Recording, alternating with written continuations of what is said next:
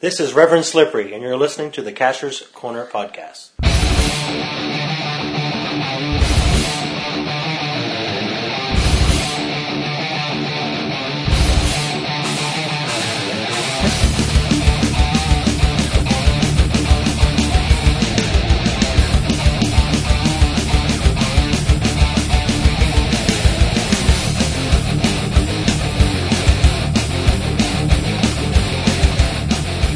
All right, welcome back to Cashier's Corner.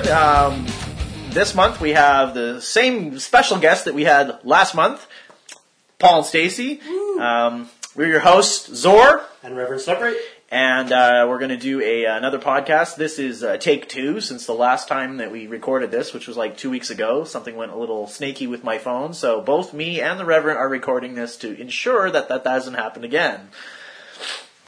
So basically going to run through some of the news and stories and stuff. So I got a couple of things on here. Paul, you were at Geo Woodstock as well, so you would have also heard that Geo Woodstock 10 has been announced for May 26, 2012 in Sellersburg, Indiana. Going back to its roots, the Inky Cashers. Yeah, because the first one was in that same area, was it not? Same area. And it's a group that's in southern Indiana, so it's got Indiana and Kentucky. That's good. So it's going back to the roots for 10th, and there's actually a group of 7 cashers, I think, that have been to all 9 Geo Woodstocks. Really? Because the first Geo Woodstock had less than 100 people. Oh, wow, I didn't realize it was such a small event. It's grown immensely. But geocaching was only a year or two old then. Yeah, that's true. Yeah, because I went and I looked at the Geo Woodstock 9, just the attended logs, just like a week or so ago, and it had 1,800 attended logs on it. So. Crazy. It looks like it's going to be good. The only thing I didn't like about the announcement was the change back to the original time, because early July is great time for a lot of people, and I think May will be a little bit harder. I think it'll still be well attended because of its location, and it's the 10th Geo Woodstock, but moving it back to May creates a lot of problem for a lot of people. Yeah, see, I'm more of the glad it's in May, actually. Yeah, because I've heard people talk about it saying it's hard, they can't guarantee to get their summer holidays then. You're a teacher, you have your summers off, it's good for you. But for other people, it's a difficult time to get that. Anyway, anybody that's interested, I kind of have it on my radar. As do I. I'm going to attempt to make sure I have enough points to try and fly there on points, so see how that goes. I had a little note here that we had...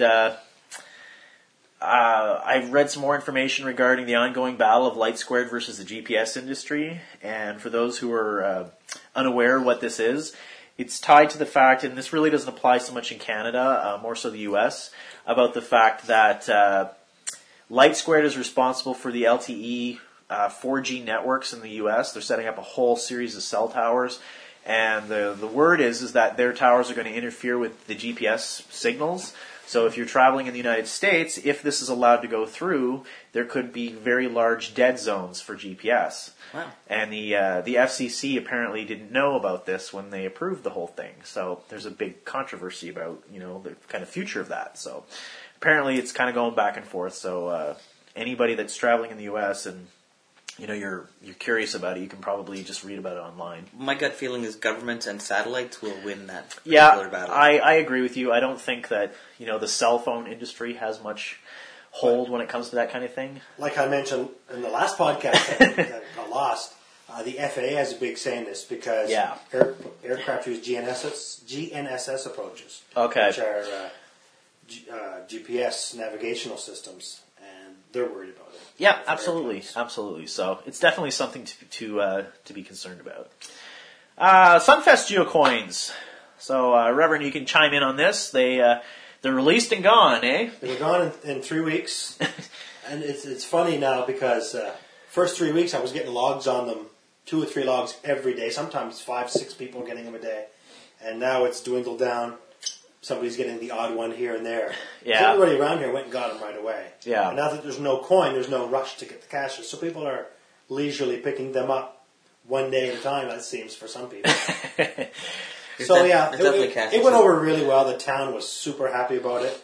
They were really pleased. It's a great little series of caches, regardless. The coin was a big motivation for us to do it when we did. Yeah.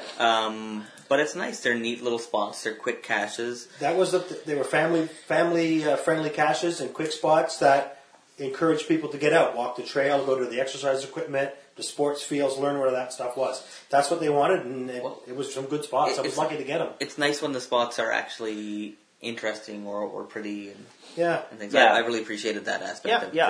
I think that was one of the things that the post that actually came up since the last time we recorded this, when I got the information from Tiger Tracker regarding the seafood excursion caches that are out, and the discussion or the stuff that he provided, because he had a lot of discussion with Groundspeak on their rules and the things that they consider commercialism in that, and I think it's definitely important to emphasize that if you're going to go with the tourist type caches and series and coins and things like that, to really try and focus it on things that people would like to go to, you know. Not to go off on too much of a tangent, and I've only done 2 of the seafood caches. We did them earlier today, and I think it's a phenomenal idea, and I'm really glad that Groundspeak has approved it. But it's still mind-boggling to me that there's such issues with commercialism, quote-unquote, in caches, and this program gets approved, and they're all at businesses. Oh, really? They're all at or very near fish markets. And you pretty much, one of them today, we had to actually go inside. Inside the market. Really? To get the clue for the contest. Really? Yes. So but that is not, geocaching has nothing to do with the contest. No, but... And you can't do the contest on geocaching.com. No, but it's still interesting that, and I'm glad that Tiger Tracker puts the work in, and like I said, it was he and Dennis Land? Dennis Land, yeah. Then he landed up, he did some up north. Yeah, and it's phenomenal, but again, it's just... For the average cacher, it has to be so confusing as to what's okay and what isn't. Yeah, I think that the whole commercial versus non-commercial, it's a very, very fine line, and we'll have a little bit of conversation about that in reviewer woes, because we've seen that kind of come up not that long ago. Yeah, if you want to put a commercial thing up, put a Munzio. We'll talk about that in a minute too.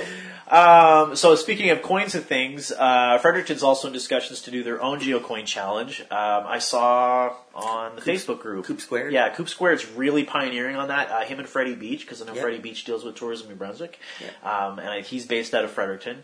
And they're really, really keen on it. They had a couple of ideas. I think if I heard right, someone can correct me if I'm wrong, but I thought I saw something like October was sort of a they're looking for a fall rollout. Yeah, something like that. So definitely something to kind of keep your eye out for. It's great. Fredericton is just a great area to cache, so it's good that they're getting on with this. It makes a lot of sense, because I've already gone to Fredericton 3 times this summer to geocache, and I'm spending money in the town. Yeah. I mean, this is what towns are finally really cluing into, that, you will draw people. I mean, I know plenty of people that have come to Sackville for a day or even 2 of caching because of the saturation of caches there. Now, Riverview's caches weren't tourism related. They weren't worried about attracting outside people. No, but their goal was to get people active in Riverview. Yes, absolutely. But they ended up, some people said, I went to Steve's Diner for supper, and other people's stuff. So, and the tourism Moncton one gets you to places where they're hoping you will spend your tourism dollar. Yeah. And it was where you will sleep. Yeah, where do you want to sleep in Moncton? Right? So it's you're still feeding money into the local economy via geocaching, which is great, and I think it is very nice to see the fact that the municipalities are kind of saying, hey, you know what, maybe there actually is some merit. It's not just a bunch of geeks out there staring at their. We are, but it's still. But there's money. Typically the geeks have the money, right? So they're out. And I think particularly for smaller towns, like Fredericton and St. John's, kind of a no-brainer. Riverview is still one of the bigger towns, but I think there's a lot of smaller towns, like small to middle-sized towns, that could really benefit from looking at this. Yeah, I think you're absolutely right. And Fredericton is going to be doing a very good job. Yeah, they have a really, really active group, and they're very conscientious. But they've learned from mistakes that have been made from different places doing different activities and coins and challenges. Yeah, so they're not doing that. Yeah. Well, the coin isn't a necessity, but it's a draw, because you spend $1,500 or $2,000 on a coin, you're bringing way more than that into the town. Oh, easily. It's unreal. No question about it. Absolutely. So another local thing, not necessarily New Brunswick, but definitely to our area, is the Confederation Trail Power Trail in PEI, which is an ongoing project of publishing 1,200 caches along the Confederation Trail in PEI, and it's almost done. I think there's like 900 and some have been published now. Wow. So you look on the map, there's this long green line that goes through most of the province now. So I think that's scheduled. I think it'll be all like September. They're supposed to be out by the end of the summer. Yeah, are they really? That is going to be because pretty they're awesome. out. They've been hidden for quite a while. Yeah. It's just the publishing. Obviously, that takes quite a long time for the reviewers to be going through all that stuff. So. I've done very few Confederation trails in PEI, so I'm sure when I look at my map next, I'll see the occasional smiley face in a sea of green. This one long snake across the map. While we're talking about PEI, there's some bad news out of PEI too with Nook. Yes. From Nook and Cranny. He passed away, and he was a good cacher over there. He had a lot of good stuff out there. Very busy as well. Yeah. It only started a couple of years ago. And isn't that who we bumped into? Yeah, we met him at the cache. We met him I was pretty sure. Cache. Yeah, I was pretty sure that was him, and I'm like, when I saw that news, just north of Nimrod's house. Wow, that's it was not good. No, it's a big blow to the PEI caching community for sure. Absolutely. I'm not sure how involved Cranny has been. I know they cached together a lot. Yeah. When the opportunity arose, she didn't go on the trips as far as I know, but I know Nimrod and the crew over there are obviously feeling that loss. Yeah, Bill Nimrod was saying that that's his roommate when they travel. Yeah. Wow, really? Yeah. Wow, that's kind of sad. That's actually it's interesting you say that because it's the second cacher from the island that I found out passed away recently. Pete Moss. There was Pete Moss, but just through the race stuff, the PEI couple from PEI they've been at the last two races. PEI couple? PEI couple, that's their geocaching. His wife, she had passed away as well. Wow.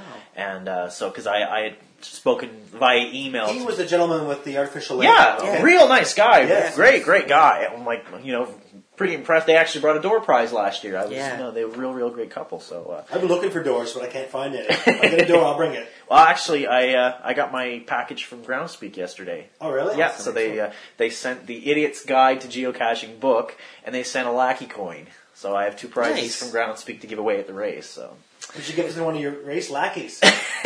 Hint, hint.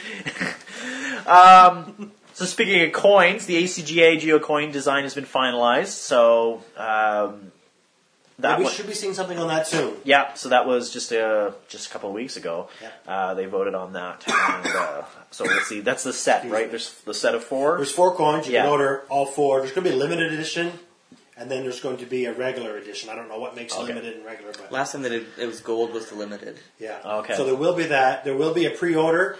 I don't think the pre-order is going to be on the ACJ. It's actually going to be on EC Plus 3. I think Chuck's website. He's going to look after ordering and the whole bit. Okay. So there's going to be a link to pre-order, and you have to pay. The last set when they came out, they sold fast, especially the LE coins. Really? So we'll make sure we get something on Cash Up NB when absolutely. so everybody knows. Not everybody maybe goes to ACGA every day, but get the word out. If anybody wants them, get them quick. Yeah, absolutely. A couple of little things regarding geocaching.com. There's a new icon's been added to the cache types. Refers to the block party. That's the big celebration down at Groundspeak headquarters, which is actually moved. They moved their headquarters, or they have moved, or they are moving. So this place that I went last year, the lily pad. Yeah, the lily pad. They had a major. They had a fire and stuff. I don't know exactly what happened. There was a big thing fire because it shut down a bunch of stuff on Facebook, and it turned out to be housed in the same building that Groundspeak was housed in. And I remember that. Yeah. I remember that happening. Yeah. So anyway, their big street party that they had, because they had their 10-year party on the corner of their building last year. So I guess they're making it a yearly thing now, because I actually read August 18th, 2012. They're doing another one, because they said if you want the icon and you can't get it this year, you can get it next year. This is something they're keeping to themselves. A regular person can't host a block party. Yeah, it's going to be a specific. So it won't be like a 10-10 event. At the lily pad. Yeah, so if you get a chance to be out in Seattle that particular weekend, you get that icon. So That's Caleb's birthday. I don't think I'll make it. So. There's also you talked. Sorry. No, go ahead. Before we move on, you talked about a new. There's new attributes as well. Yes, there are some new attributes. Climbing one. There was. Who needs a climbing one anyway? There was. I put one on the race. Actually, there was a thing on the race, and I can't even remember. There's a couple of new ones. I noticed them. But you can only see them if you go and actually start to list the cache. Yeah, and you can now list 15 attributes instead of versus 10. Okay. So they increased the amount of attributes, because I actually have had caches where I've maxed them all out. I've used all 10, yeah. And because I have I don't know if Zonker does the same thing, but I have a running joke. All my events always have watch for cattle. Yeah, that's a pretty. I've done that before too. Yeah, have you? Or Yeah. poisonous snakes. Yeah, poisonous snakes. We found 2 snakes. Paul found 2 snakes today. Oh, really? Yes. Nice. Non-poisonous. Oh, well, shame. No cash, but we did find snakes. We did have the cash, but we got a couple snakes. Yeah, so talking about the other thing that's geocaching.com related, I noticed in the ongoing thread on the GC forums about the return of virtuals that Groundspeak CEO, Jeremy Irish chimed in about giving a little bit more information about what the new virtuals are going to be like, which sound kind of like Waymarks, but they're not going to be on a separate website. I think he basically said it's kind of like a challenge. They looked at what people are doing with virtuals, or were doing with virtuals, and you had to get somewhere and find something or do something or get some kind of information, and they're trying to turn that into a kind of challenge of some kind. But that it was not going to count against your stats, which I think a lot of cachers are just going to go, why would I bother? Yep. It doesn't I count. think they'll be in your statistics, but not in your stats. Yeah, it won't be a find. He said it would have its own stat, but it Yes. wouldn't count as a find Yeah. in your So list. like a souvenir almost. Which Yeah. Or the benchmarks. Yeah, the same Yeah. kind of thing. You know, we found a benchmark to get the icon. Doesn't count towards your height, so we're like, well, one benchmark is enough. Yeah, exactly. So, I think it's going to be, like, to be blunt, I think it's going to be an epic failure. yeah. I really don't see that majority of cachers will bother. I think with it. I think what'll happen is, and he did indicate it in subsequent posts, that it wouldn't count against your regular fines at first. He says that's a possibility for the future. So, I think most cachers are gonna look at this. A bunch are going to come out, people are going to see what is it really all about, and then it's either going to die badly and it'll go the way waymarking did, or Groundspeak will get the clue and say, okay, well, let's make these part of our regular stats, your regular When's fines. the last time Groundspeak actually got a clue about anything? They don't seem to want to listen to their membership. I They don't... really Well, don't. and they've let a lot of projects die, not even necessarily slow, but, you know, die. Well, they by also painful said death. that I read in that same forum post about Where I Goes, and they haven't given up on them. They've just been very busy with other things right now. That It's the ugly stepchild in the corner. Yeah, exactly. Well, I think that they have their own, in their mind, that I know that this virtual thing, they say they've been working on it a very, very long time, because the problem has always been, if you read any of the threads about it, is the fact that there was always the wow factor. How do you justify hiding a virtual without it turning into a McDonald's? And I think that they're being careful with it because the reviewers en masse have said repeatedly that they will quit. Yeah, absolutely. Yeah, If the virtuals come back the way they were. yeah. So I think that's probably why they spent so much time working on that. People were just submitting so many virtuals, and it was so much to review and so time consuming. It's really weird. Like, there's so many things that I'm not sure why they've done. The Where I Goes, they say, like, I think they're just going to keep saying we haven't given up on it until people stop asking, and then they're going to say, we've really given up on it. And, you know, before when people stop asking, and, you know, well, they did just buy the iPhone app. That's what I was which is a step in the right direction. That's what I was going to say. I mean, you could look at it two ways. It's a step in the right direction because it shows that obviously they must value it in some regards, or it's a way to just shut it down. Well, no, I wasn't going to say shut it down, but what I was going to say is it's a way to make it seem as if that's a priority. Because if you buy the app and pay the developers whatever money they did, or maybe they get a royalty or however it works, then it looks like there's a continued interest, and it's like biding their time so they can work on other things. It's really hard to say. But they're also very proprietary over what they're doing. They're very hush-hush, and a lot of Groundspeak users, like the geocachers, are really frustrated with Groundspeak saying, well, we can't tell you anything, but it's going to be great. Well, I think with regards to that, I think in some ways they because they're a privately held business. I understand it. I'm saying that it frustrates. I think to them that it's I don't know if I want to use the term trade secret or whatever. That's how they treat it, though. That's But exactly that's- how they treat it. You know, I think yes, I agree with you. I think they could be a little bit more forthcoming with some of the things they're doing. I mean, they at least went ahead and they created the user feedback forums where you can kind of get a little bit, and there has been traction on things that have happened because there's things like they fixed they fixed some of the field note problems, and a lot of the bug reports get filed through there. The so technical stuff seems to get dealt with quickly. Yeah. The actual in the field aspects of the game that frustrate the users tend to be overlooked. Yeah, I tend to agree on that. So it'll be interesting to see what transpires. We only have got a cat hair in my mouth. We only have 2 weeks left before the block party, which is when they're going to announce what the new virtuals are. So in 2 weeks, we're going to know exactly what's going on. So definitely keep an eye on that. Talk about that next podcast. Sounds like a plan. And the last little news thing is you were the one actually, Rev, that introduced me to this. The whole concept of a Munzie, which is they're calling it a new kind of geocaching, which it's not really geocaching, but it's something a little bit different. You want to chime in? With the Munzies. Do you want to chime in on that? It's not a geocaching thing. It's a smartphone game that you play with your smartphone. You have to have iPhone, an Android type phone, or a Windows phone. BlackBerry, maybe. Yeah, BlackBerry as well. Anything that can scan a barcode or a QR code. Yes. And the objective is to create a code that will have the information about the cache. It would be like putting your listing in a code. Then you actually go out and find a place to hide this. Then you find a place to hide it. I'm being distracted here. And you activate it live when you're out there. Okay. And then you can go. What I do is I just create blank ones, go hide them, go home, and modify them. Okay. So I actually own more than all of South America and Africa right now. It's not that big, just 7,000 and some out. But it's a smartphone game. Yeah. It's very similar to geocaching. They are allowing anything and everything to happen. There's no guidelines.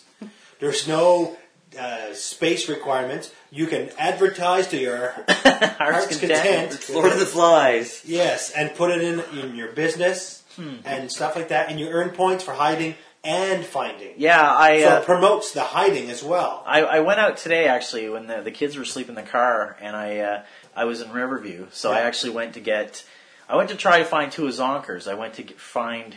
There's one that's listed as being at or near the new Sobeys. Yes. And that one I couldn't find. I found that one in the dark. Did you really? Yes. Okay, well that one I didn't find, but I noticed it might have been... It's much harder to navigate using Google Navigation than it is to use geocaching. With an arrow, yeah. With an arrow. You almost have to put the pin on your map, and then you have a little blue dot, which is you, that moves as you walk. Yeah. And you have to make your blue dot go to where the pin is. And that's where I was, and I'm pretty sure I know the general area, but anyway, I went to get another one of his, and that one I found quite easily. Yeah, I've got them all except for the one he's got over in Moncton, which is near Magnetic Hill. Yeah, which is ironic, because I was at Magic Mountain yesterday. Yeah, it's in the parking lot for Magic Mountain. How about that? So I haven't got that one yet. But it's interesting. It's different. It's not geocaching. I put it on Cache Up NB just because I thought people would be interested in it. I think Zonker You're going to have to put it on the sister site, Munzie Up NB. I'm going to start Munzie Up NB, yes. So, I think anyway, it's different. It's fun. Yeah, it's kind of neat. I think it's obviously it's inspired by geocaching, and I think it's just a different way. There's a lot of geocachers they're all geocachers. I've went to their forum. They have a forum page, just like geocaching forums. And they're asking the same kind of questions geocachers ask because they're all geocachers. Yeah. So. And you're not allowed to. You can put them in your geocache. You cannot mention it on your geocache listing. On your listing. They don't want you putting that you have a Munzie in your cache. And they can't travel, as we learned in the front of my house. Because you have to scan it within 1,000 feet of where it was deployed. Yeah. So I tried putting one on my truck, and that didn't work. So my driveway where I deployed it. So anyway, it's different. I like it. I don't think it's going to go real far. But it's given me some ideas using QR codes. Yeah, I actually had tried this week. I was going to put QR codes on all the clues for the upcoming race. I remember you mentioned and I actually abandoned that. Oh. I was going to include a special bonus, but as it turns out, I found that when I put the code in the clue, the borders that went around it, because it was in the clue itself, the text in the border that was near the code interfered with the scanning. So most of the time I couldn't scan the code correctly. And I thought, you know what? There would only be, out of all the teams, there's probably only going to be a couple that would get it anyway. And I'm like, it's not necessarily... a great idea here. So you'll have to pardon me. I'm spraying the cat with water because she's been in here enough. You know, I don't need her running around right now, so I'm not being mean, but just go away. Okay, so we're on to recent events and caches. I'm not leaving, Paul, so don't squirt me. Recent events and caches. So I mentioned the Geo Woodstock trip. Paul's armed here with the spray bottle now. I had written down, Geo Woodstock 9, and Paul as well went with his family on the trip. And I think it was a good Geo Woodstock. Awesome event. I think it was a great event. It's very different. I went to one in the one Geo Woodstock 6 in North Carolina, and very different experience to go with a bunch of cachers and cache heavy duty versus going with a family. But probably more fun this time just because I got to share it with the kids as well. And a lot of neat stuff there. And they had a lot of events surrounding there. The one thing I found interesting is that they no longer allowed the kind of related events to become megas, even if they have over 500 cachers, which I think is silly. Yeah. It's an arbitrary decision. When we went to Geo Woodstock, the meet and greet turned into a mega because there was over 800 people that went to the meet and greet. And they said, you know what, that's a mega. And since then they've decided, no, if there's events related to Geo Woodstock that have more than 500, it's not fair. Yeah. But, again, I don't understand that. There's over 500 people. Yeah, it's one of those sort of, why is it okay, but it's not okay? Like, just have the whole thing called the weekend, then don't even call them different events. Yeah. If it's all the mega, then it's not separate events. Yeah. Whereas if it's different events, say you have up to 500 people show up, because over 500 people showed up to the coin event, it's a mega. It was in a different community. Different kind of event entirely. Different kind of event. It was ridiculously hot there. It was like 800 degrees in the fire hall. Maybe Castro was approving the Woodstock event. Dig. I enjoyed it. Really I thought the fairgrounds was a perfect spot. Great. Great. The food was handled very well. The fact that you could buy like drinks and other stuff that was around there, that was really, really well done. Yeah. There was a traveling geocache there that I missed. Oh, really? I didn't realize there was a traveling geocache. I read that Bernie's back in the neighborhood. I saw that. I saw that they were having a. I've already found it, so yeah, same here. Thanks to you and your muddy feet. Yeah, my Not you. I found it too. Yeah, but no, Matt's brought it to my house. Yes, it's true. It did. So great event. Definitely enjoyed Geo Woodstock, and I'll definitely be seriously considering next year. Yes, I better look at that. I don't want to talk about it anymore. I didn't go. You can go next year. Maybe. The 3 best friends. A couple of other quick things regarding events. Speaking of megas, tomorrow. Are we talking about events? Oh yes, you have. But it's not at Damascus. It's at. Well, this was the recent one. So Yes. you had one from before. That was Zonker Zonker one. The one tomorrow isn't that Damascus? No, the one tomorrow was at Chocolate River Station. Oh, Olivier Soaps. okay. Yes. In their little spot. I don't know why the cache owner, the turds, canceled their last Damascus coffee event when people wanted to go. Well, he could have left it, and I would have hosted it, but he just made a decision. I won't be here. I'm archiving. I guess take my ball and go home. That's how Zonker works. Well, I think it was Zinker. Zinker. Oh, the Zinker cat. Yeah. So tomorrow is a breakfast from 9:30. Yeah, pick your poison. Pick your poison. Because they Yes, serve boys. booze as well. Oh, excellent. Oh, nice. So I'm gonna get loaded. I'm going to eat soap. Eat soap. You're out of glue. Oh, I just had flashes from college when we used to watch Ren and Stimpy. And there's an Nice. episode where Ren's takes the big bite out of the soap because he goes a little crazy. One of the guys I was in college with, he came into class the following morning carrying around a bar of soap with a giant bite mark he'd taken out of it, and he's like, "I'm never doing this again, but it was so worth it." Anyway, you had your. I also mentioned in the recent events, there's the breakfasts that have been going on. We're going to talk about the breakfast actually as part of one of our monthly topics. I actually was at the last Moncton breakfast, there was a pretty good turnout there. Actually, I was pretty good. You had your wing night and your campfire as well. Yeah, those went well. Not too many people, but who went there had a great time. Yep, that's good. Tiger Tracker's done in the last month or so 2 introduction to geocaching events. He had a real small one in Dieppe, literally really, really small. I think there was only 2 non-cachers there. But then there was another one like just a couple weeks ago with 3 sets of 45 kids. Yeah. So, and that one went really, really well. And he had a good turnout of cashers too to help. He had over a dozen. Yeah. So that was a really, really good event. It was fun. The city of Dieppe really seems to be. He's been doing embracing. Tiger Tracker, like a big shout out just for the promotion he does for caching. Is pretty neat to see. Yeah, and he's got something else in the works right now. Him and I. Excellent. Yeah. So, and let's see, I had AQ Gathering in St. John, which was at, what did you say the name of that place Aquarius. was? The Aquarius. Bar over on the west side. Yeah, so there was an event there. Listed some new geocaches. A lot of caches by a lot of different cachers, like a lot of names. MK Legs, Cable Guy, Garn 430, which I went and did some of the caches today. Great It job. was one of his that I sent you the text about. Yeah. The one by the water, along the walk in front by the I don't know what you call it. The bench. Little Oh, bed. yeah, the yeah. board benches Did you end one? up getting That's the it? best No, one. I didn't get that one. Okay, yeah. Best one in the series. That's one series. Yeah, that's what I hear. So I'll talk about You that bet, later. yeah. Right? I'm not going to get into that. I actually now. had my hand on that one and didn't know it, and then I phoned a friend and realized that I had my hand on it. I'm pretty sure I had an idea what it was, but we'll talk about that after. Yeah. We'll talk about that offline. Critter's Worst Nightmare Cache, fantastic cache. Can't say enough good things about it. Went to it. I really thought he spent like 12 hours putting it together. I think it was really His newer one is supposed to be kind of tricky too. It's down the same road. Hook shot. I haven't done hook shot yet, but Yeah.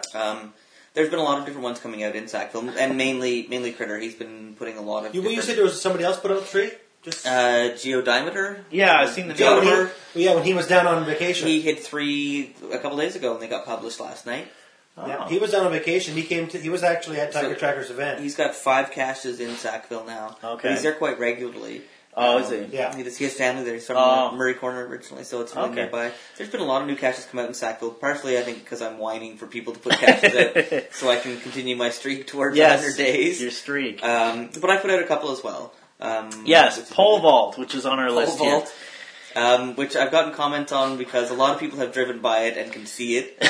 And I've said on the cache page, if you're there when somebody finds it, you can claim the find. Although some people have said that they wouldn't do that, so they're never going to claim the find. Yeah. I'm thinking about doing an event, and if I can convince one of the people with climbing spurs to go out afterwards, so people can go out and claim it that way. But I've also gotten comments because I said it's the Sackville Psycho Series #1, implying that there are going to be more in the series, which there are going to be. Critter's thinking that he may add to the series as well, because it's by no means my series. I just thought by putting #1, and when people see it, they're going to be disturbed. But I do have now 2 more ideas for Psycho caches in Sackville. Yeah, because there's definitely... I've definitely heard that term for Psycho Series before from some of the insane caches that down in the U.S. for sure. Yeah, and mine pale in comparison. But I mean, still the pole vault cache. Okay, pole vault maybe not. That's pretty awesome. Like that's a pretty good cache. I'll give you that. I believe there's some like that. There must be some like that other places. There's one of the Psycho Urban caches is that, and that's definitely where I got the idea. It's a cache I've wanted to do for ages because it's something that's doable. Yeah, as long as you're a little off. So cool. I know 3 people that have spurs: Katie Cashers, Critter, and Cable Guy 1. Yes, because Cable Guy 1 posted them on Facebook, as I recall. He had a picture. Yeah, and he said, "River Slimmer, this one's for you." Yeah. He's standing at the bottom of the pole. He hasn't gone up yet. Yeah, also, the other thing with that one is that it's not just the pole, although the pole is plenty of a challenge. To get into the pole, it's brutal. Yeah. It's just in the middle of a thicket of alders. Yeah. I've heard that as well. Nice. It's just not pleasant. But, they give you it's terrain something 5. different.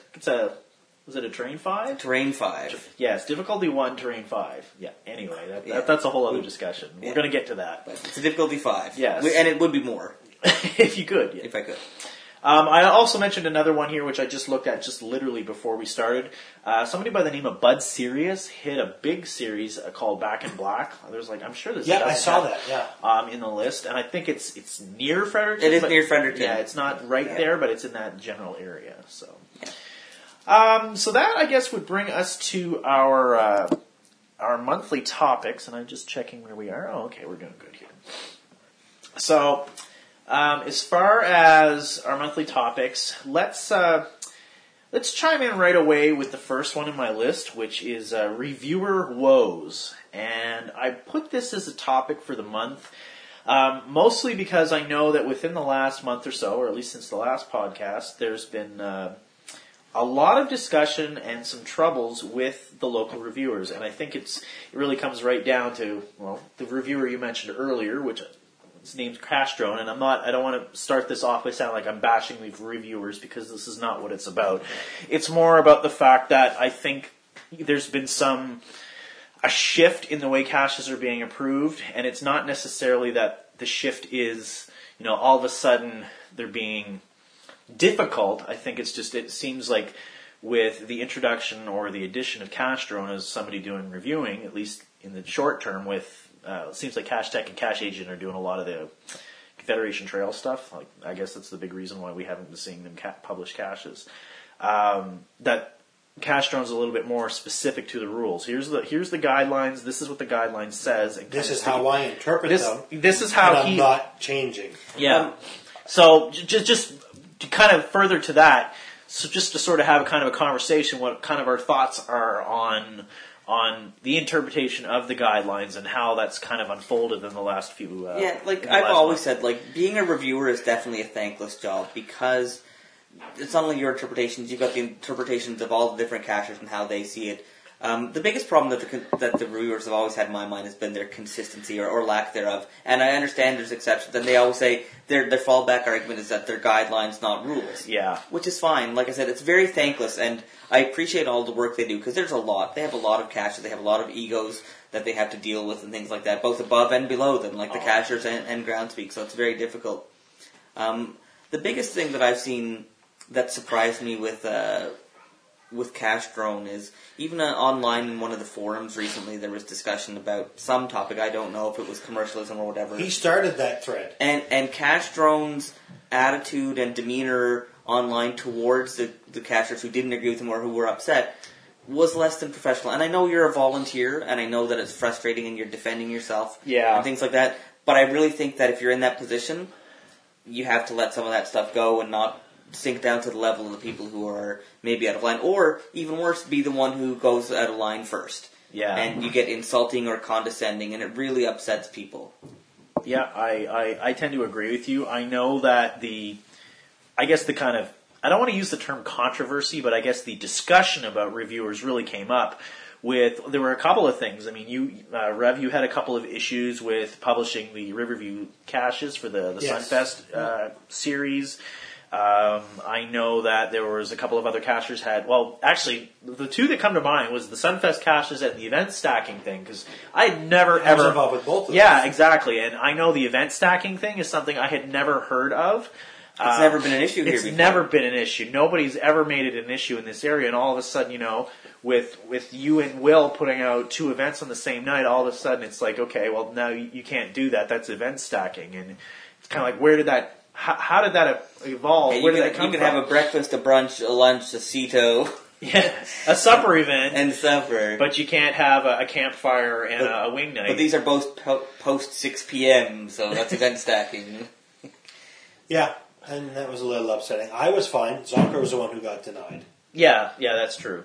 So I guess the thing is, and it's interesting about the event stacking, because that actually has led. I had started a thread on the Groundspeak forums about that. Have the event guidelines change and explain the situation. And a lot of people chimed in, and somebody went ahead and posted a thing on the geocaching feedback forum saying that the event guidelines should be reviewed to be clarified because of this thread. And they posted that thread saying, look, there's nothing talking about event stacking, this term that's come up. Yeah. No, there's nothing in the guidelines that says anything about it. It just says, for multiple events, they each have to stand on their own, and that's all it says. It really should be clarified, or there should be more put about it.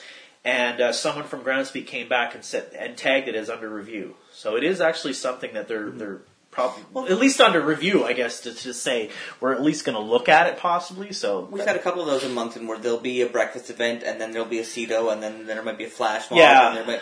And it's a little weird. And to be honest, I did the first year, and then I'm like, I'd rather be out finding more caches than just, getting 6 smileys for 6 events throughout the day. But it's still neat to do that once a year, just to have a bunch of different events. Yeah, I mean, And they're standalone events. I know myself just this year when they had event day, like I went to. They didn't. I don't think they had a breakfast this year. Did No, they? Because I had one. I had an ice cream event. Yeah. Then there was the flash mob and the Cedo, and there was a supper event. And I didn't go to the supper event. And the Cedo, I think I was just sort of there and gone in like half an hour. I didn't stay very long. And there were different people at the different events, and they are different events. So, to me, that Well, and really, what's the issue if you go to 5 events in a day? Or you go find 5 caches.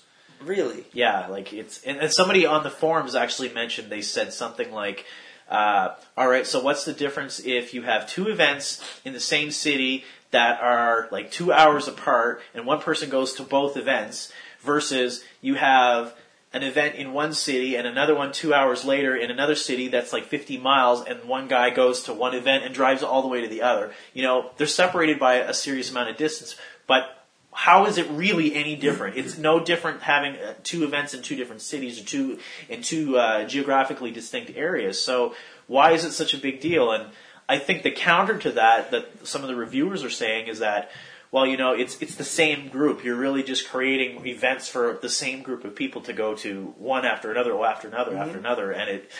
Yeah. Okay. We are. So We're going to go eat, and then we're going to go do a hike, maybe, and have an event after at a They do a flash pit. mob.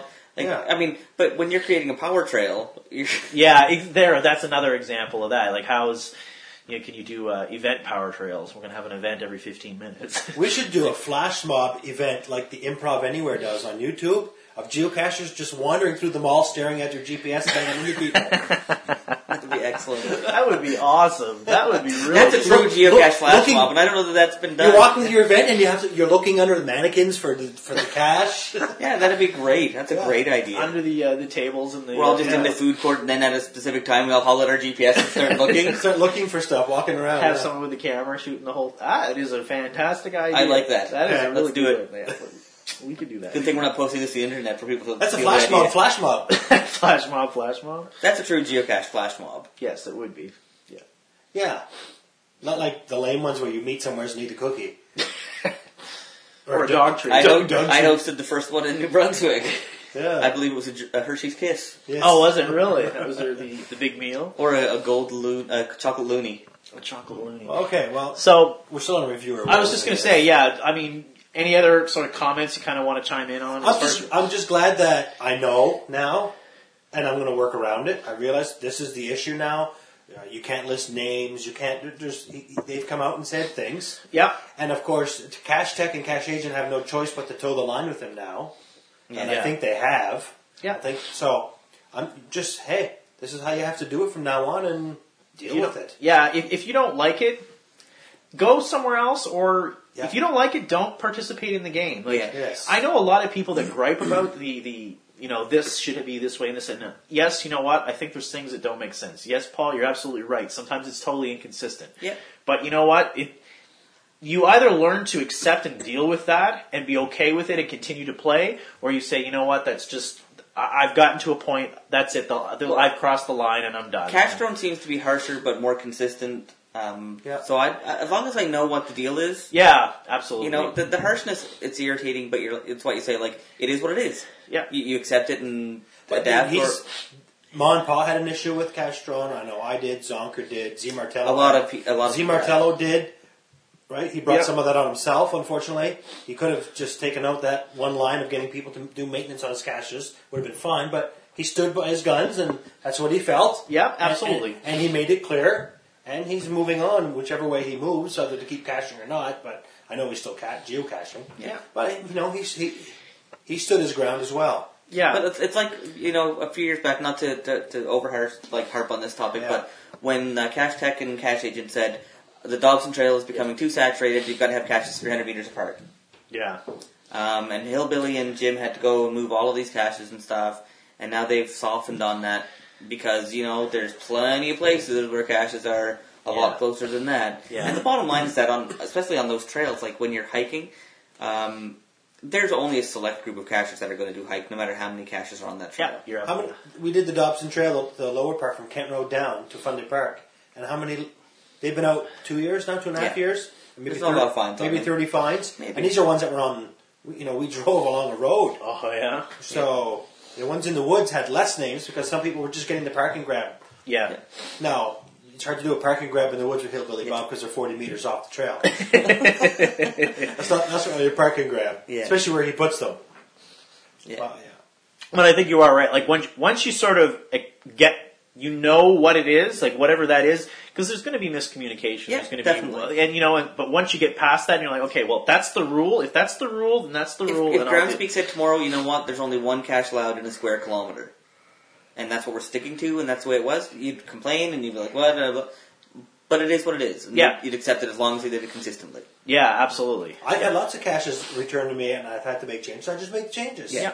I've had a few, and when I first started caching, I had a couple denied, and I was bleep, but I was mad for a while. I got over it. I'm like, okay, well, I just can't do that. I'll try and come up with something else, and you move on, and that's it. So, if you're able to move on and you want to continue to play, then you play within those particular guidelines. If not, well, you know what? That's okay. You can play a different kind of game. So, all right. So that I think that was a big one on reviewers. Yeah. We can chime in on the mobile apps. We had a conversation about that, and that'll actually come up to something else that came up that I forgot to talk about in the news block. But we've been talking about doing chatting about using mobile apps, cell phone apps for geocaching for quite a while. I always have it on the bottom of my notes for next month. So this month I finally said we're going to actually do this. So I know for myself I have an iPhone, and Reverend here's got an Android phone, so we're kind of both sides of the spectrum. And I had a BlackBerry. And you had a BlackBerry, yes, that's right. So I've covered. And I know Paul just recently got himself an iPhone. You have you used the apps or anything? We for our iPod Touch, we had the geocaching, the official geocaching.com app. Okay. Which I found convenient when you were at a hotel or whatever to see is there anything near here. Yeah. And get that. When you're away from Wi-Fi, you've got nothing. Yeah. But now we can do the mobile hotspot if we wanted to. Because I was thinking about getting the app again for the phone. Oh, okay. But to get it for the phone, I had to pay for it again.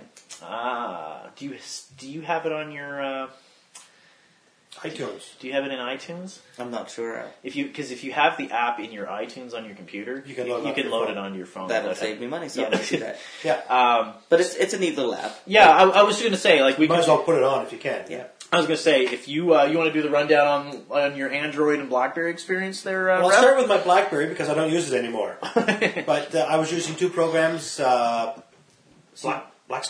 Blackstar and Cacheberry. Cacheberry, yes. Now, Cacheberry had a lot more features to it. Blackstar had one or two advantages over it, and I can't remember what they were anymore. I think it was easier using Blackstar to find caches in the field. Just you were sitting there and said, "What's near me?" Okay. I didn't know, and I think that was quicker.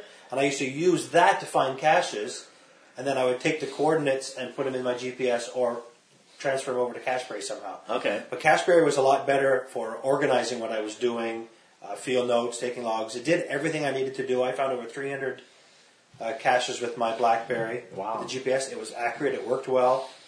And the BlackBerry was good, but the BlackBerry was slow. Yeah. I hated it for that. It was great for field notes because you can type like a bugger on BlackBerry. Yeah.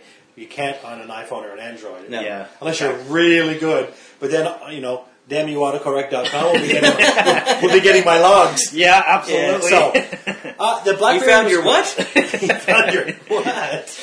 You signed what? So I don't use my BlackBerry anymore, but those were two good apps. I paid for them. I like them both.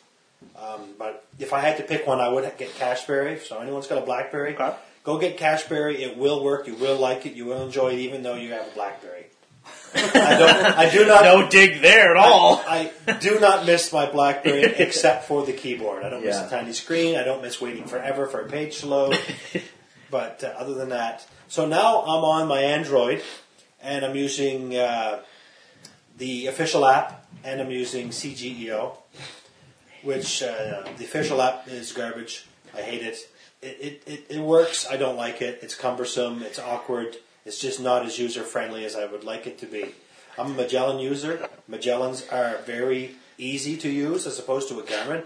Now that I own a Garmin, I realize that. My Magellan is just so much more user-friendly, I find. But the CGEO is very user-friendly. You turn it on, open your map, boom, there you see them. You click on it just like on the website. It brings up the listing, and you click you can actually search for it from the listing. It will give you a distance and a bearing rating the listing up in the top in the details. But if you push the little compass button, it turns on your good old compass with an arrow and distance. That's neat. And walk right to it, and it's accurate. It's perfect. You can log online instantly. I haven't cached with the official app. I don't know if that you can that well, but I find it good for doing field notes and stuff like that. I like that. So like I said, the CGEO, which has now gone on, the original guy who developed it was not happy with Groundspeak. Yep. They were giving him difficulties with trying to get stuff, get the API going. Even though he was one of the 20 approved developers to use it, they were giving him a hard time. He just got fed up and wanted to give it up. And the Android market community, where it's an open market, they jumped at it. Yeah. So there's half a dozen developers, and they're doing a lot of updates to it now. There's a lot of stuff, so there's more people working on it. So love it. I'll be using it for a long time. Good. So I like it better than my new used 60CS that I bought. If there's one thing we know about open source development is that it catches on like wildfire and doesn't get swamped by mass marketing at all. That's right. I know my computer has Linux to the T's. Oh wait, no it doesn't. It's funny today, and I'm going to go off on a tangent here real quick. That's okay. While I'm thinking of it, Paul can relate. I purchased a used 60CS off of GeoRider, for those of you who remember GeoRider. And so far, it has given me trouble. And I'm not happy. Caches are missing. The coordinates are off compared to my Magellan. So now we can sort of half blame all those crappy GeoRider hides that he had out there on his Garmin. On his It was particular. not performing up to snuff for sure. I loaded 500 and some caches on it today. The Yeah. same pocket query I used to load my Magellan. Okay. I put it in GSAC, loaded up, transferred 500 to my Magellan, took the same 500, dragged them over, and uploaded them to my new Garmin, went out, and we'd be on the Dobson Trail, there'd be 3 of them missing in a row. Don't know where they went. See, I'm a convert to the Garmin's, but the Magellan, the old Explorist series, the 100, 200, 400, Yeah. 500, that was a fantastic series of GPSs. Yeah. It's really a shame that the Explorer, well, they've rebooted the Explorer series, but the Magellan name got sold, Yeah. but all of the intellectual property didn't.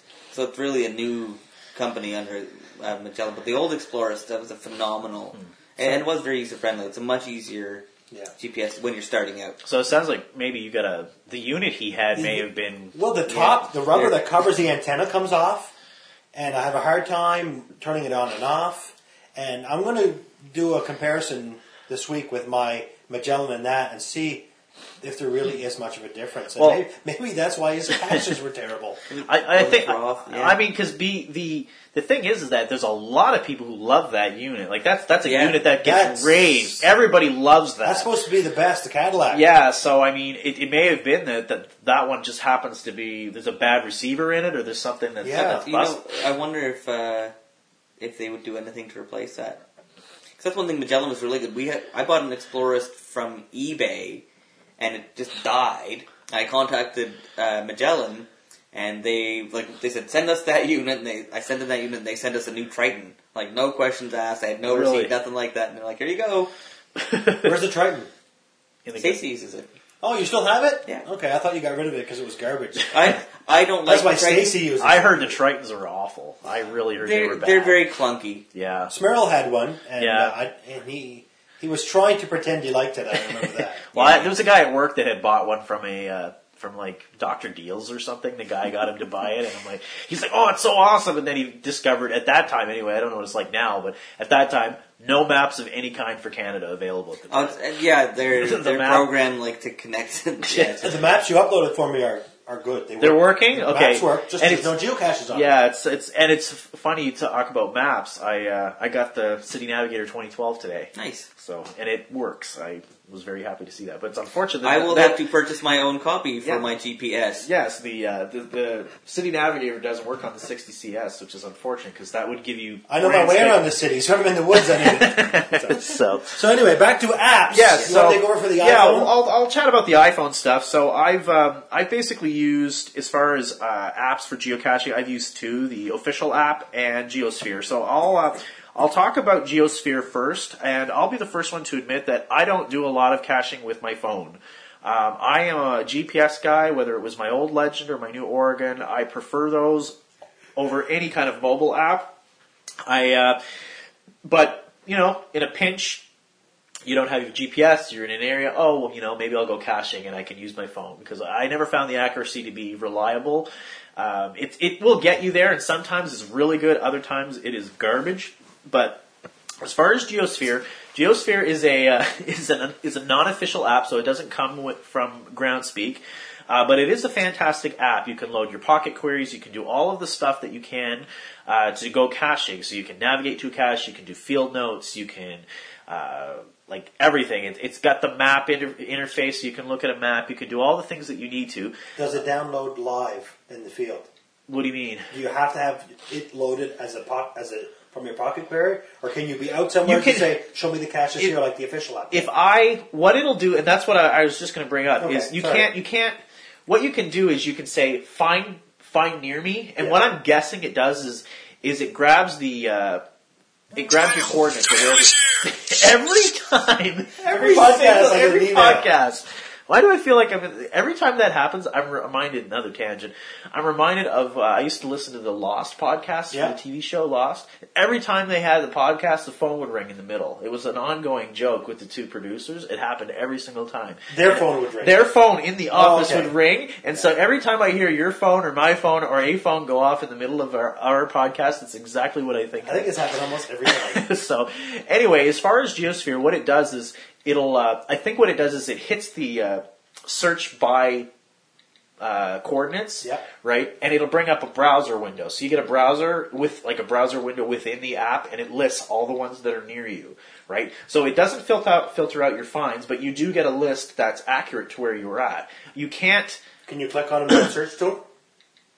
Can I what? The list that pops up. Can you pick one and go? And navigate what happens? You click on it, and it would bring up the page. And what you can do then is you would say download GPX. Okay. And the GPX gets brought. You get a prompt, and it'll say what group do you want to download this into, and it'll add it to your. So you're downloading the GPX, so you can get it. You just can't do a live map because it's not going to show you a map the same way the official app would.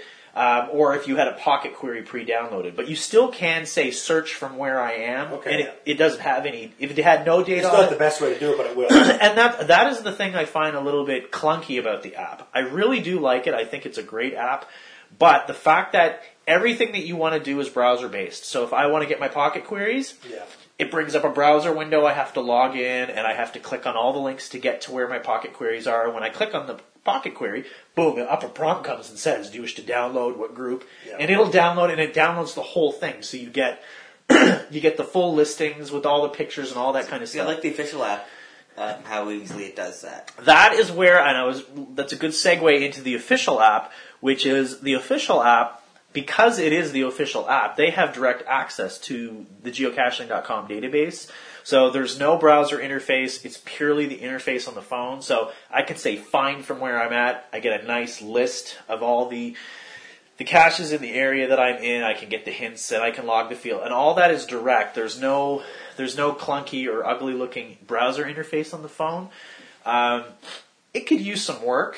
I mean, it's vastly better now than it ever was. The 4.5.1 release, which is the latest one that I have, is way better than the older versions. You can finally bring up a map, say, show me a map, and it'll show you all the caches on the map. It'll only show you a few, though, like maybe 20 or 30. Yeah, because I think if you pan on the map, I don't think it updates. No, I think you'd have to... And you have leave and come back, but you can still click on them and say, I want to look at this particular cache, and you can get the details, and you can navigate to them.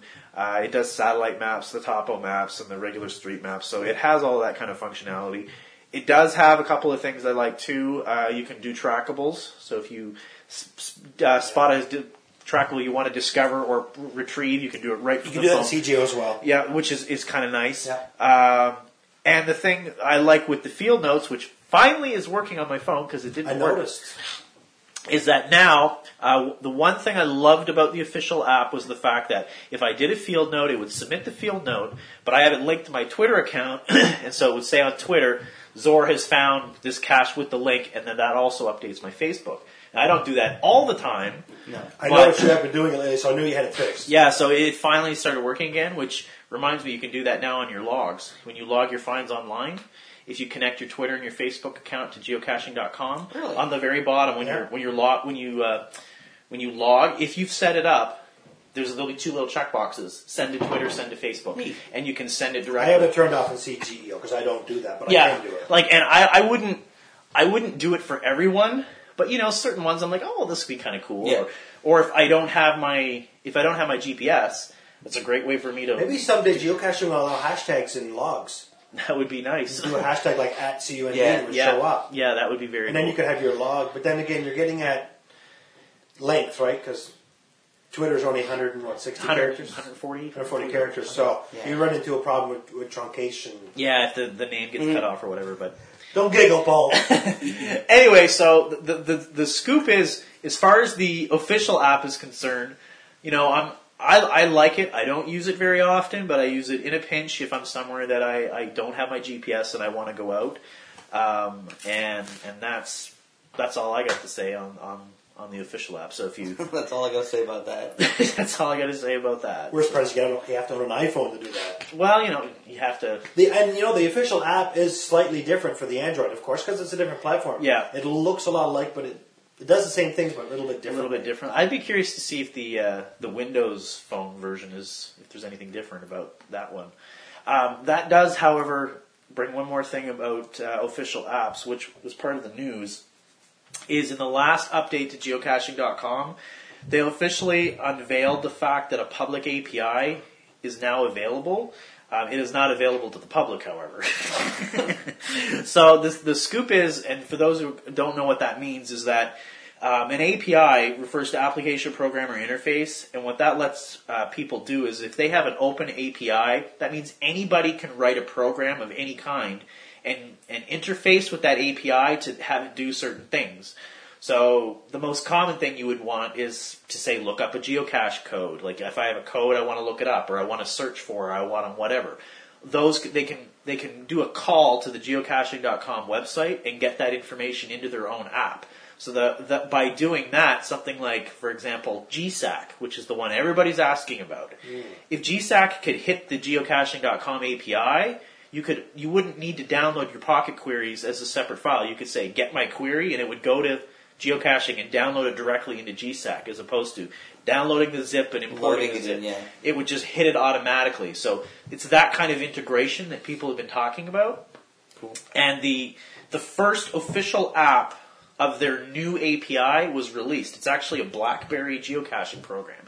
And the name of it escapes me what it is. But they're saying that's the first of the next bunch that are going to come out, and I think the plan is they're going to roll out these first apps, and then at some point it'll go public, and then anybody can write anything. So this is something we could use on CacheUpNB? Absolutely. So we could make links to do certain things from CacheUpNB, without having to go to Groundspeak or geocaching. We would not have to ask for permission, because they'll create the API, and the API will dictate, here's what you can do, here's how many times you can hit it. Like Twitter, for example, is a prime example. Our live blog, the ticker that we have, that uses the Twitter API. So there's a piece of code that runs in the background, and you can only hit the Twitter engine I think it's 10 times every minute or 100 times every minute or whatever it is, and it'll hit the server and pull back info, and it'll do that however many times.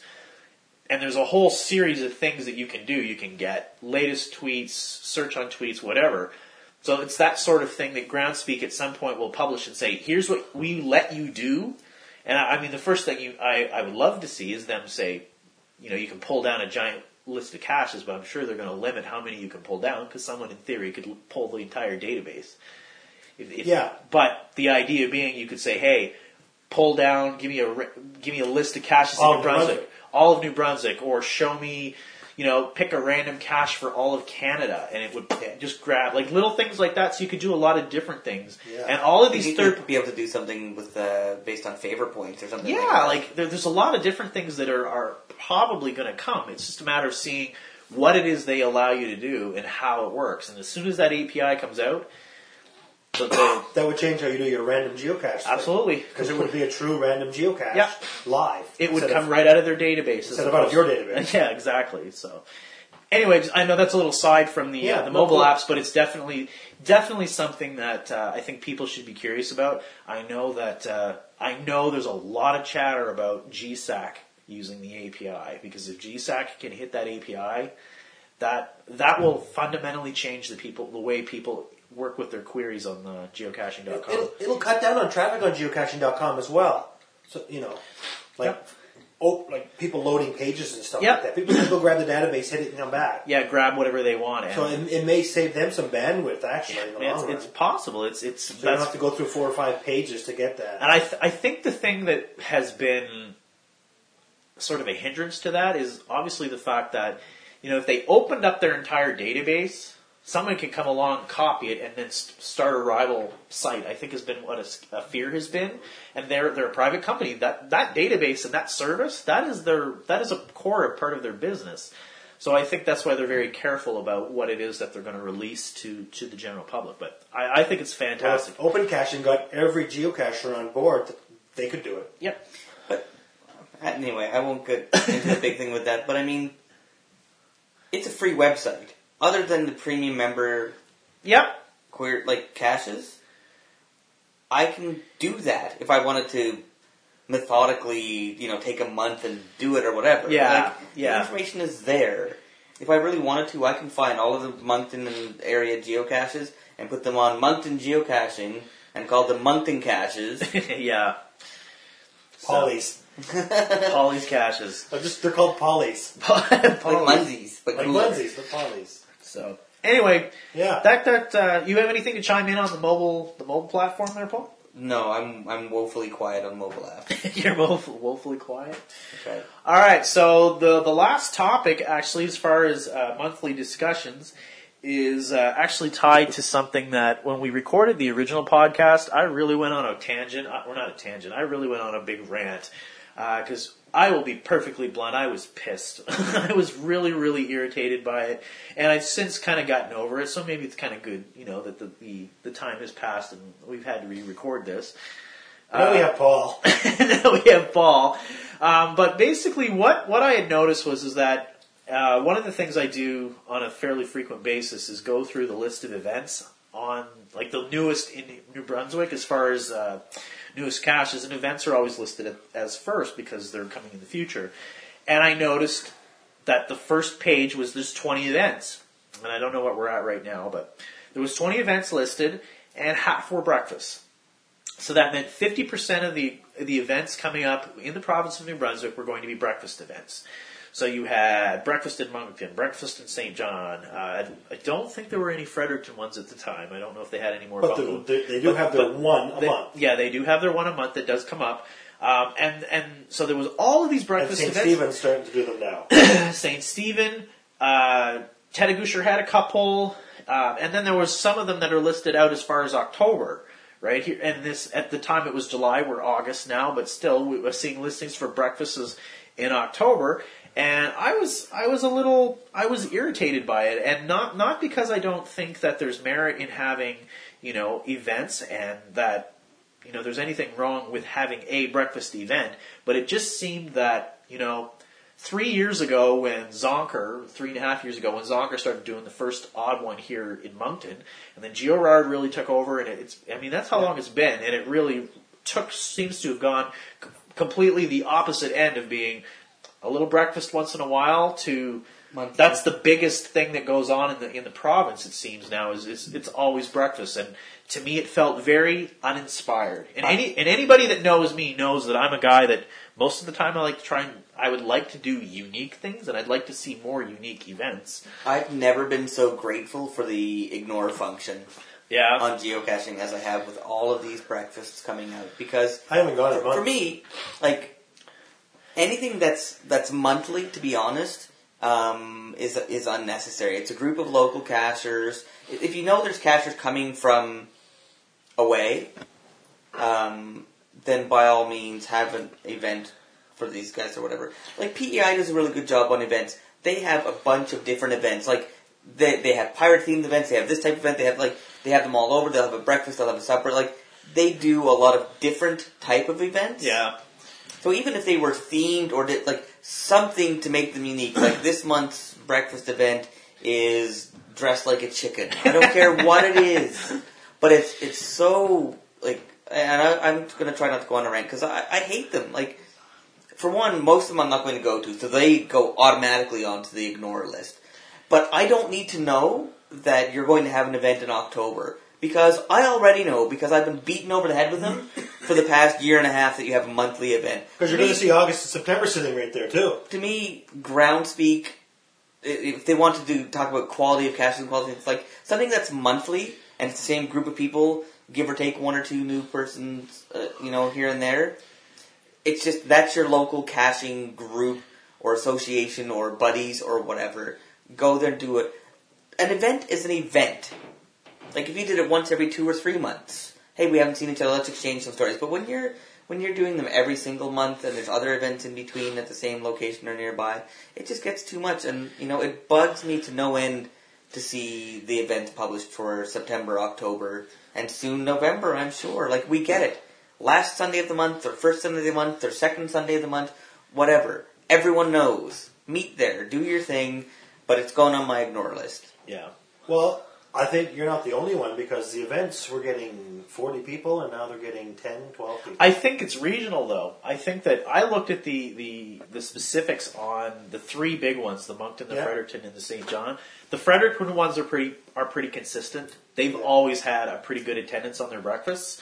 I don't know what the specific numbers are, but they're the only ones that are listing them one at a time. I have no problem with that. Today's, if we had the breakfast event today, and then I go home and I submit for the next month, and then by the time it's published, I can archive the one from today because everyone will have logged. Yeah, I think, well, I mentioned that. I don't know where else it came from, or maybe it was on one of the Facebook pages or something. Somebody had mentioned the fact, is it necessary to have it out that far? And,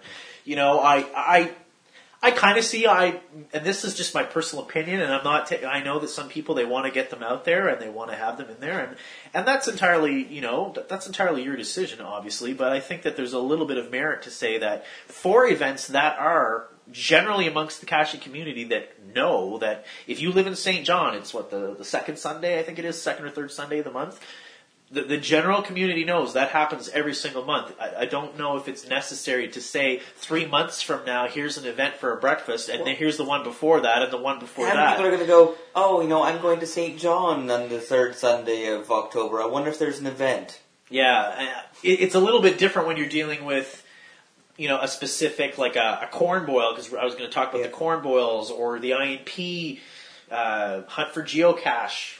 Yeah, whatever the Irving Nature Park. Yeah, the Irving Nature Park event, which is happening on the 14th.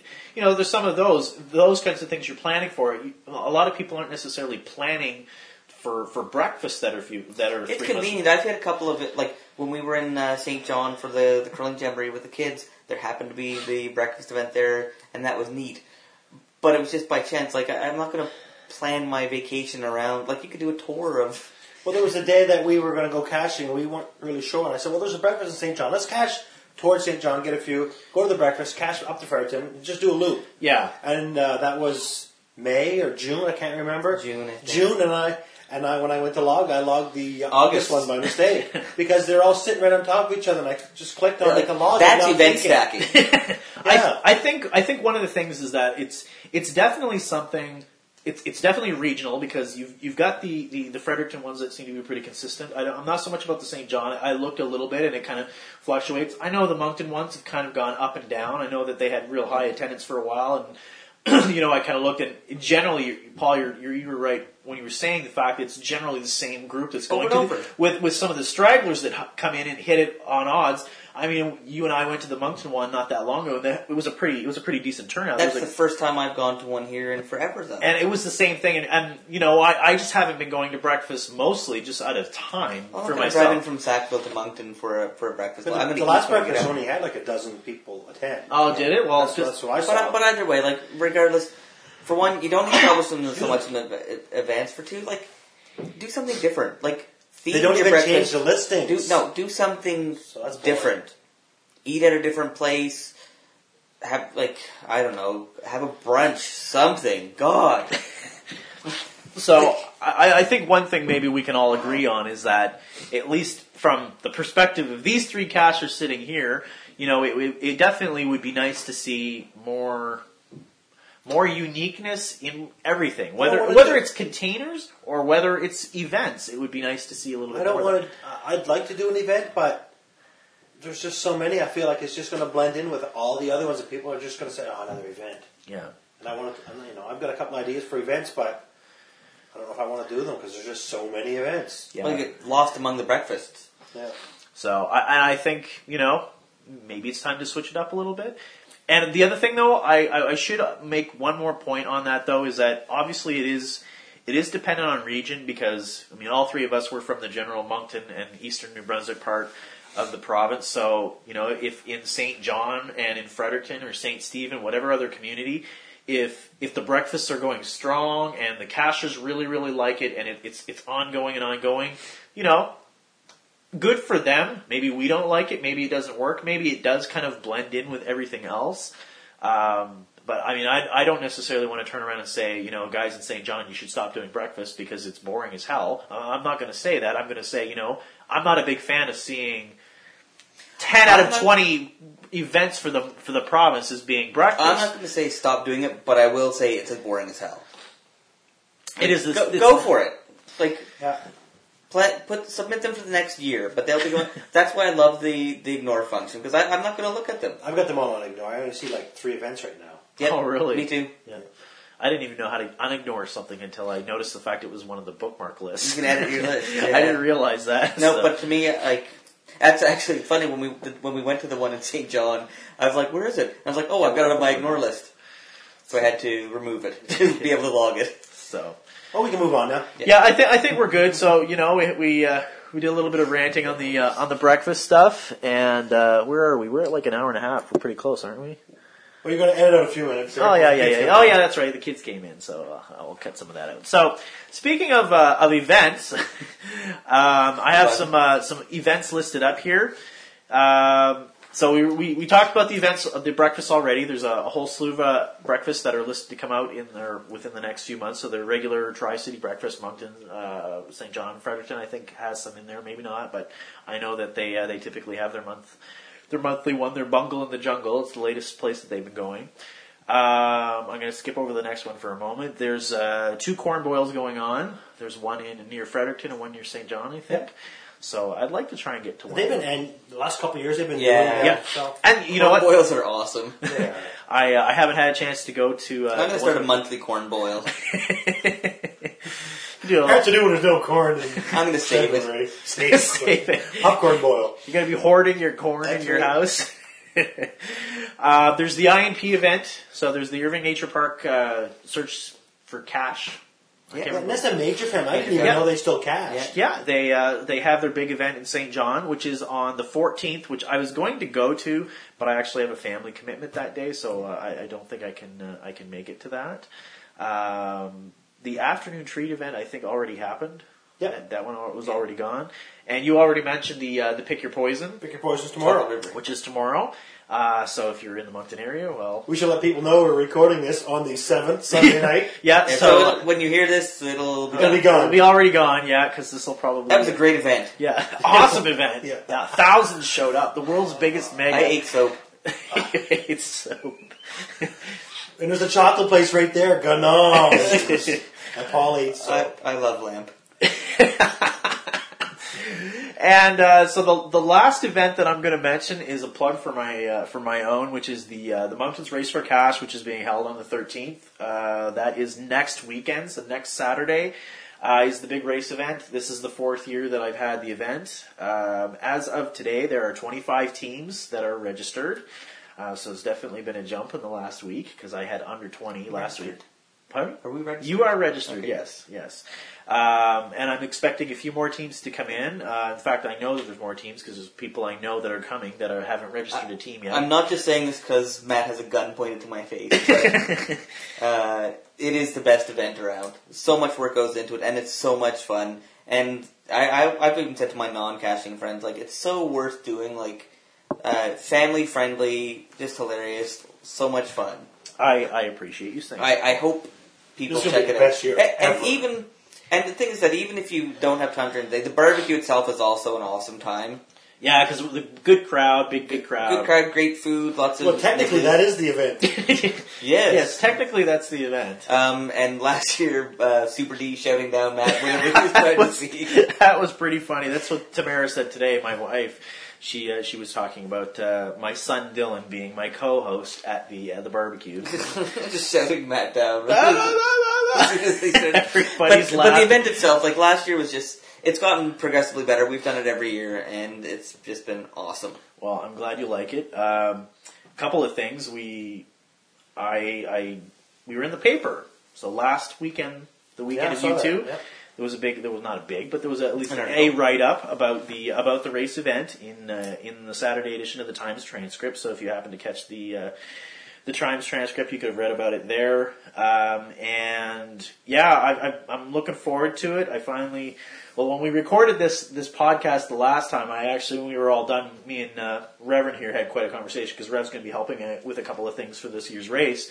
And I was a little discouraged this year. I was very discouraged by some of the stops because they sucked. Like they really, some of the spots I had picked out for the race, it was really lame, and I was really Picking rhubarb. Yeah, I have no problem saying it was pathetic. Some of the things Matt that I made a had. placemat. So we sat down, me and my wife, and we had a good conversation, brainstorming, came up with some other really, really good ones. So I'm really looking forward to this year. So I think everybody's gonna have a good time. It looks like we're gonna match, if not beat, the amount of people we had last I'm year. sure you will. So, and there is a fee. This is the first year I've had to charge a fee, and I was very uncomfortable doing that. I did not want to have to charge a fee, but last year cost me out of pocket $350, and I only got about a Honestly, third of that back. And the thing is that at $3 a person, I don't think that's anything to ask. You could charge $5 or $10 a head, and I don't think it would affect the crowds. And I think people. I would think you feel should charge worthwhile. $5 a head because I'm going to be charging you for my services. But honestly, like I think anyone who's competed in the event or done it would not begrudge the registration fee as it is. Yeah, and it's funny because that's what I did last year at the barbecue. I hit up a whole bunch of people, said, "Would you pay $3 or $4 a person to do this?" And everybody said the same thing. Well, yeah, for us, the four of us do it, and if it was $5 per person, $20 for that day and the entertainment. Well, that's and just it. Even if you're paying a little bit out of pocket for some of the sites, it's so worth it. Yeah. Because overall, like last year, might have cost us, let's say, it cost us $25 Yeah. for a day out. Like you're not going to get that as a family anywhere. No. You won't have nearly that fun. Yeah. Yeah. So. And sometimes you get to eat some of the stuff, some of the tasks. Yeah. Yes, you get to. And yes, The candy store, the food market was great. Galactus, Galactus. The you sushi. You had sushi. You had what else? the Castor cocktail. That was awesome. There was a lot of people last year. I bought that a was big red apple at that what was that market on Oh, St. the George? Dolman Yeah. Foods. I Yeah. got Zonka and I each had a nice big apple. That was perfect. Yes, and I did say in the last time we recorded this, I did say that yes, there is one stop that people will be going to, which I gave away, which was the Wana Waffle Cart. So everybody's going to be required to eat one Wana Waffle. Each team will be required one person to eat a Wana Waffle.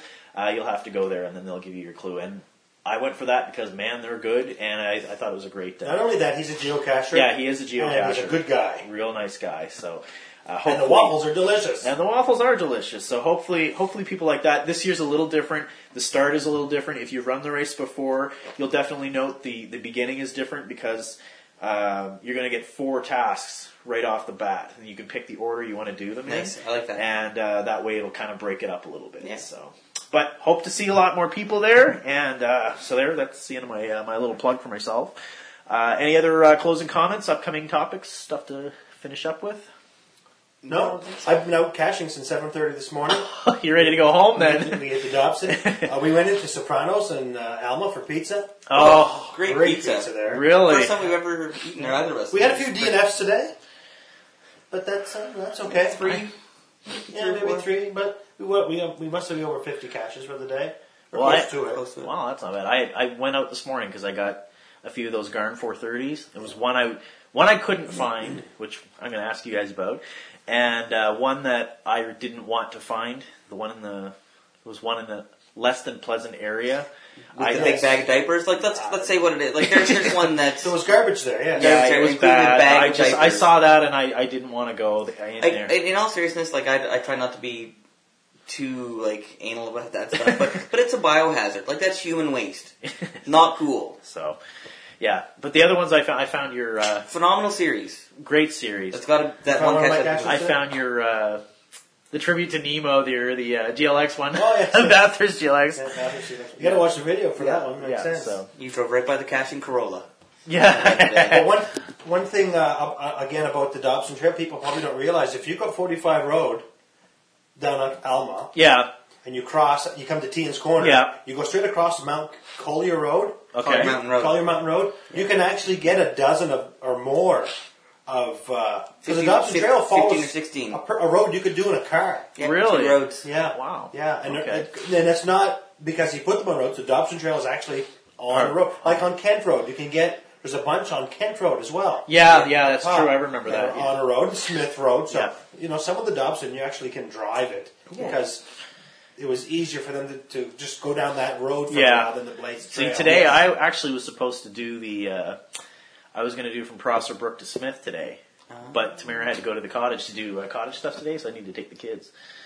You're going to do from Prosser down Down. to Barrington. Barrington, excuse me. Yeah, Yeah, I've done that. Take Yeah. Go the down time. it. I guess Go down. my closing message is that we've had a rainy summer. If you have a chance and it's a sunny day, try and get out there. Yeah, I agree. There was still quite a bit of water in some spots. Yeah, but it was passable. Yeah, we never got wet. No, Ron Ron did. Ron took a soaker. Ron got a soaker, but So, all right, cool.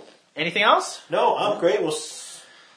Next time we can talk We'll about the see race. you on the trails. Next time.